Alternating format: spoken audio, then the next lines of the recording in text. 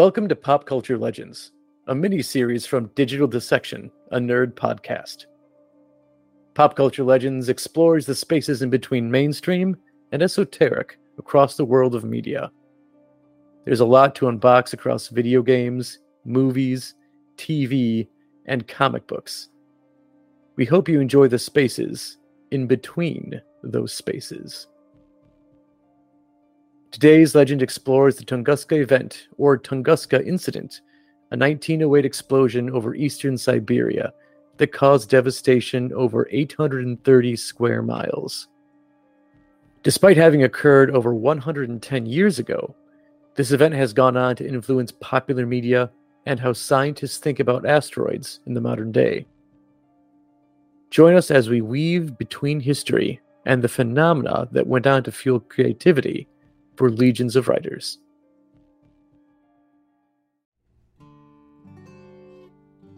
Disaster films have been a frequent well that writers seem to return to throughout the years.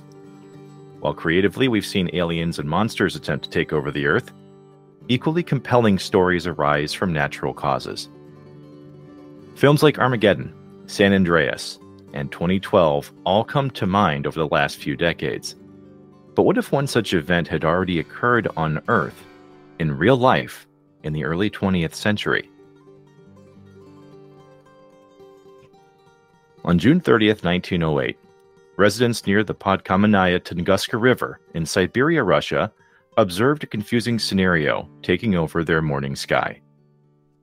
At around 7:14 a.m., eyewitnesses saw an intense blue light in the eastern Siberian taiga, a remote area covered by millions of trees.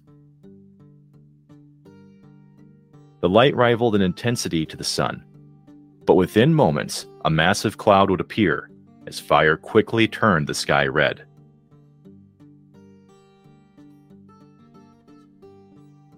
Testimony from S. Semenov, who lived near the Tunguska River, described in terrifying detail what he had seen. Quote, "The sky split in two, and fire appeared high and wide over the forest. The split in the sky grew larger, and the entire northern side of the forest was covered with fire. At that moment, I became so hot that I couldn't bear it, as if my shirt was on fire.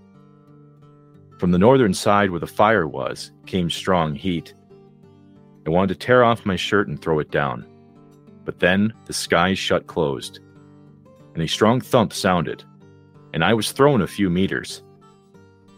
I lost my senses for a moment, but then my wife ran out and led me to the house. After that, such noise came, as if rocks were falling or cannons were firing. The earth shook, but when I was on the ground, I pressed my head down, fearing rocks would smash it." End quote.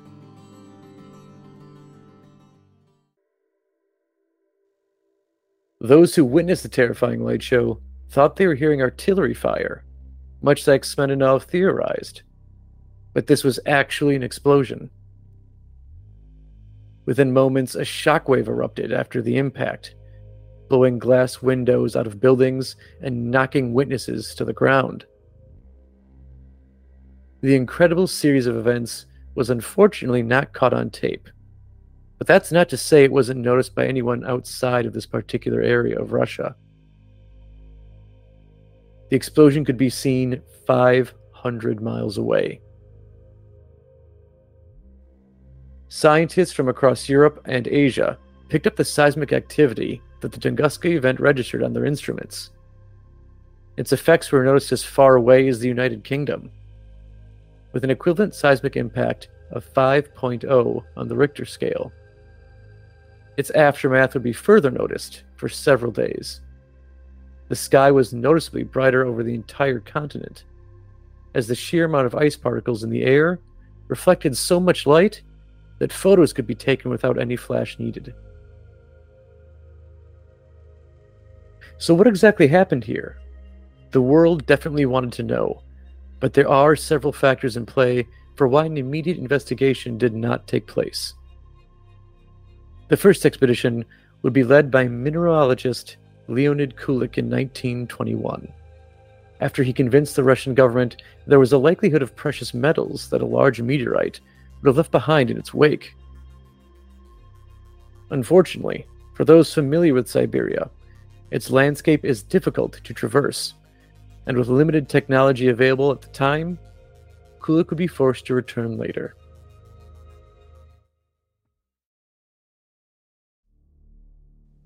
By 1927, Kulik's team would finally be able to reach the likely site of impact with help from local hunters who knew its location.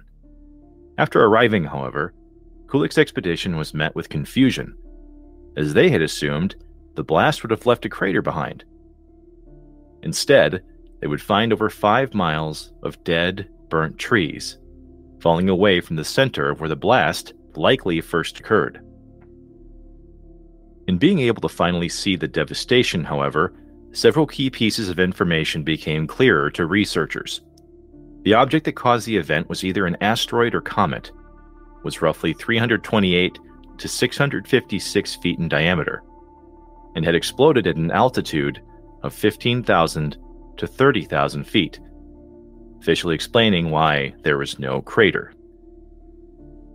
An important fact here is that the energy this celestial body carried with it would have leveled metropolitan areas, and its landing site in remote Siberia meant that a large-scale tragedy was likely avoided.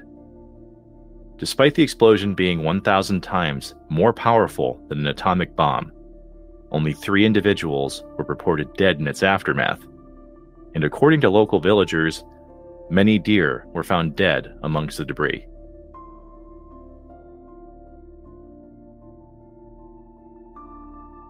With such an awe-inspiring event and little access to the impact site, a debate would carry throughout the following decades. While theories about it had been presented and questioned by the scientific community, no immediate answer was available. In 2013, however, a smaller explosion would occur in the southern Ural region of Russia, west of where the Tunguska blast had occurred over 100 years earlier. On February 15th of that year, the Chelyabinsk meteor exploded in a similar fashion, triggering seismic instruments as far away as Antarctica. This time, however, the blast would be over a much more populated area, injuring close to 1,500 people and damaging over 7,000 buildings.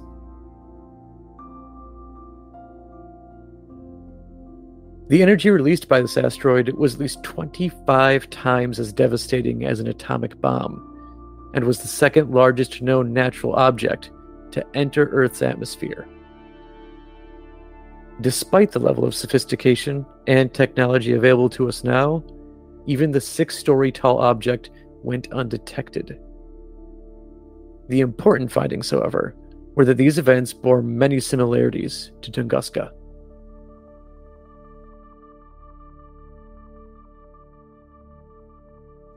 The confirmation of an asteroid causing these results helped to reinforce a 2001 theory. Atmospheric trajectory modeling was used to predict that the 1908 celestial body likely came from the asteroid belt in our galaxy. With an almost 83% probability, the hypothesis that an iron meteorite caused the Tunguska event was accepted by many amongst the scientific community. The odds that 2 events with strikingly similar profiles occurring in the same country are baffling, but at least now we have more answers. The Tunguska blast celebrated its 114th birthday in 2022 and leaves behind a legacy that didn't only perplex scientists, but left a noticeable mark on pop culture.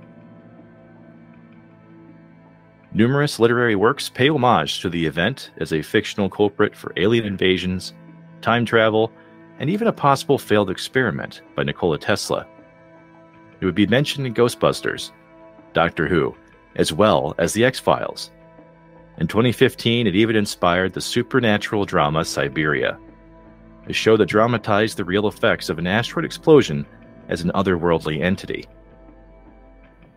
In terms of its non-fictional relevance, events like Tunguska have shaped the concept of asteroid impact avoidance.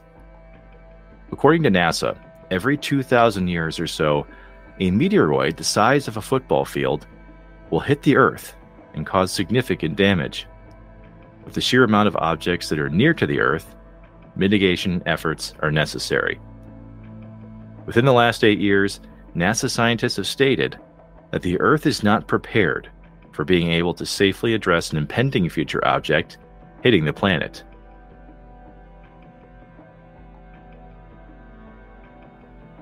NASA scientists aren't the only ones stating this fact either. The late Stephen Hawking referred to asteroid collisions as being the biggest threat to the Earth's future safety. The problem, however, according to NASA Director Paul Chodas, manager for NASA's Center of Near-Earth Object Studies, is that we would require years, not months, to actually properly assess and have any chance against the future object collisions. According to a Business Insider interview, Chodas mentioned that while NASA is attempting to simulate and develop plans for dealing with objects hitting the planet, the needed technology doesn't yet exist. The article goes on to state that NASA hasn't fully identified hazardous objects in space, and that a 5 to 10 year warning would be needed to truly deploy a solution to deal with such threats. For now, the best defense that NASA has formulated involves explosives, high-powered lasers, or targeted spacecraft to redirect object trajectories. If this seems like a relatively questionable plan after over 100 years since Tunguska, it's truly an internationally recognized mission to protect mankind. In terms of legacy, we've learned quite a bit since the incredible events that leveled 5 miles of forest and baffled the entire world long before many of us were even alive. While the Tunguska event may not be a household bedtime story, it has impacted the world in far more ways than you might guess on a daily basis. Without it, there's a very strong chance that scientists may not have deployed as quickly to develop technologies needed to assess interplanetary threats and potential extinction-level events. By 2026, NASA hopes to know 90% of near-Earth objects, those that are the biggest threats to our existence. Objects capable of the power that the Tunguska event unleashed on our planet. We'll leave you with the words of MIT astronomer Richard Binzel, a leading voice in near-Earth object research. Quote, "Because we now have the capability to detect and know what is out there, I think scientifically we have a moral responsibility to obtain that information. It would be unconscionable that we were caught by surprise by an impact that we could have seen coming." End quote. We hope you've enjoyed this episode of Pop Culture Legends, a digital dissection miniseries. Be on the lookout for future episodes as we explore the relative unknown, as some of pop culture's stories lie just outside mainstream periphery. If you like this short story, why not like, subscribe, and comment as part of the digital dissection community? Follow us on Facebook, Twitter, Instagram, as well as our dynamic content on YouTube. Tell us what you think. We'd love to hear from you at digitaldissectionpodcast@gmail.com. And until next time, keep on dissecting. And if you see a bright blue light in the sky, you might want to take cover.